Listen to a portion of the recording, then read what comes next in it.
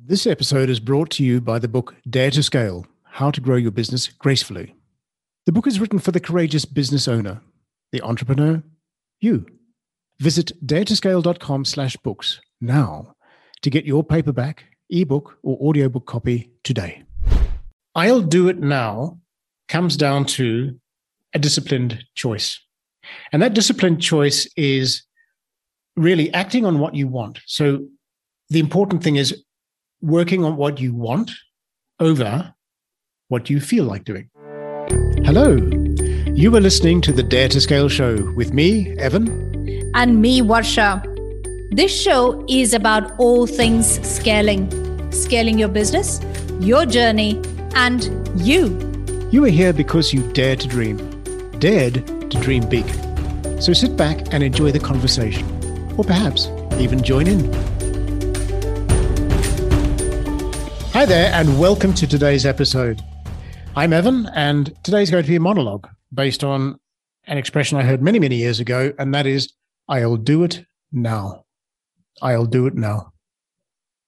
In today's parlance, that means taking action. And I'm talking about this because every now and then, I think we all find that we end up with a sense of overwhelm, maybe too many things to be done. And maybe it is really just a matter of sorting out the priorities. So to get away from that sense of overwhelm, feeling stuck or experiencing decision fatigue or waking up in the middle of the night, totally write it down and make a list. But making a list in and of itself is not always the best way to approach what needs to be done. So like I say, write it down, use pen and paper, not electronic. At least I find what works for me is writing it down on paper because it helps clarify my thoughts. It also sometimes reveals what I do and don't know about a subject. So it can help identify additional tasks or additional pieces that need to be addressed. And the two most effective ways of dealing with the priority, if you will, is the Ivy Lee method, which is where the night before you list down your top 6 tasks that need to be done in order. And the following day, you come in and that's all you focus on in that order. Number 1, 2, 3, 4, 5, 6. Warren Buffett has a similar kind of approach, and that is his 25/5, which is, again, day before, write down all 25 of the top things that are on your mind that need to be done. Select your top 5, and the following day, in order, start with those. Get those 5 things done. The thing is, it's a matter of sticking to it.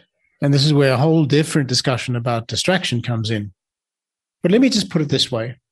I'll do it now comes down to a disciplined choice. And that disciplined choice is really acting on what you want. So the important thing is working on what you want over what you feel like doing. And I'm totally guilty of that, especially if I'm doing some work on the weekend. I'll find all sorts of reasons to not do things. But that disciplined choice also helps to guide into that space, I'll do it now. And you know what? There's a 5-second rule, and I'm not talking about dropping food on the floor. I'm talking about Mel Robbins. She has a wonderful TED Talk where if you get the inspiration or the inclination to do a task, and particularly if it's one of these things on your to-do list, if you don't take action and start moving within 5 seconds, it's lost. So with that in mind, I'll do it helps me. It's just like a war cry, if you will. It helps me choose the disciplined choice. And why is that important? Because when you start doing stuff and actually finish it, then other little pieces come into play, which is like done is better than perfect. It's something we say in Dare to Scale. Excellence of the day, excellence of the moment. So it's about excellence, not perfection. So done is better than perfect. In fact, I think Sheryl Sandberg was one of the people who's used that quote before. And interestingly, success comes before confidence as well. So the more you do and get done, the more confident you feel. And that's when because you've got stuff done, is when people say, you know what, I felt so productive today because you've got stuff done. You've made a disciplined choice and you've moved forward. So all of that is absolutely fantastic. And interestingly, I really have to share this as well. Consider this too. It's better to be prolific than perfect. And I think it was Joe Polish who actually said that. Now, interestingly, there was a an excerpt, and I think this is from Ben Hardy. He'd quoted this somewhere. It's from a book, Art and Fear, by David Bales and Ted Orland. And the quote it goes like this. And it's about a ceramic class, right? People doing pottery. So the works of highest quality were all produced by the group being graded for quantity. It seems that while the quantity group was busily churning out piles of work and learning from their mistakes, the quality group had sat theorizing about perfection, and in the end had little more to show for their efforts than grandiose theories and a pile of dead clay. So consider that. The quantity group churned out piles of work, learned from their mistakes, and in the end produced the best quality. Whereas the group being judged for quality had a bunch of theories, but nothing to show for it. And you know what? I've been there, done that. So food for thought. Anyway, so the Ivy Lee method and the Warren Buffett methods, list top 5, top 6 discipline choices. That's really great for the stuff that we know. What about the stuff that we don't know? That's interesting. And that's otherwise known as getting out of your comfort zone.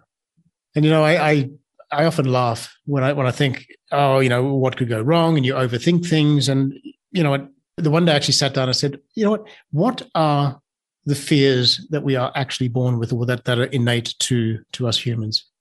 And there's a couple of articles, and one of them is there's a fear of falling and there's a fear of loud noises. And both of those are survival warnings, if you will, fears or warnings.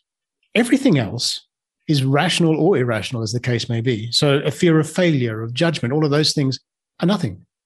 It's false evidence. Okay? And there's an acronym, right? Fear, false evidence appearing real. So for new stuff, so the stuff that we don't know, what stops us? It's maybe that void of not knowing, but then there's also the fears, and we know that those are not real. So what do? You actually push through.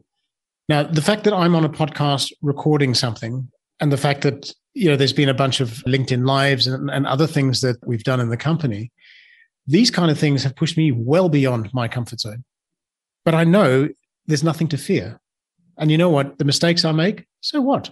It's all relatable. It makes us authentic, right? So with your comfort zone, what do? You push through. Why? Well, let's think. It puts you into a growth zone, but it gives you, more of an adaptability quotient, if you will. So you can actually pivot and do more things. Obviously, you have growth and experience that you can share with others. And again, taking action leads to confidence. Okay, getting stuff done leads to confidence.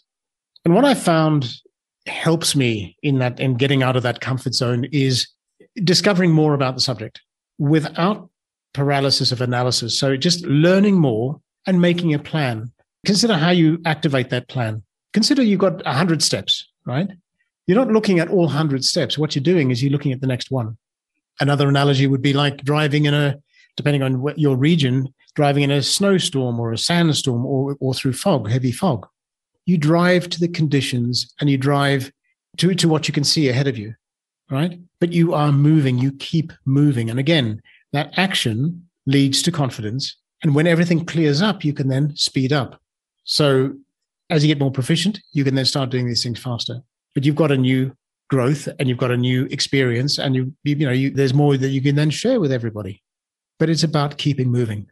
Do something. So here's the thing. The fear is not real. And even though I get nervous, I've actually learned to change that into excitement. Doing something new, making some mistakes, but getting better at it. And then I remember, as a kid, learning to ride a bicycle. Did any of us actually know fear? No, absolutely not. Did we fall? Yep. I've actually got a couple of injuries from falling off bikes when I was younger. So did it stop us riding a bike as a kid? No. So how about looking at it like this? Rather than saying a flat no because of an unreal fear to get out of a comfort zone, maybe say, let me consider it.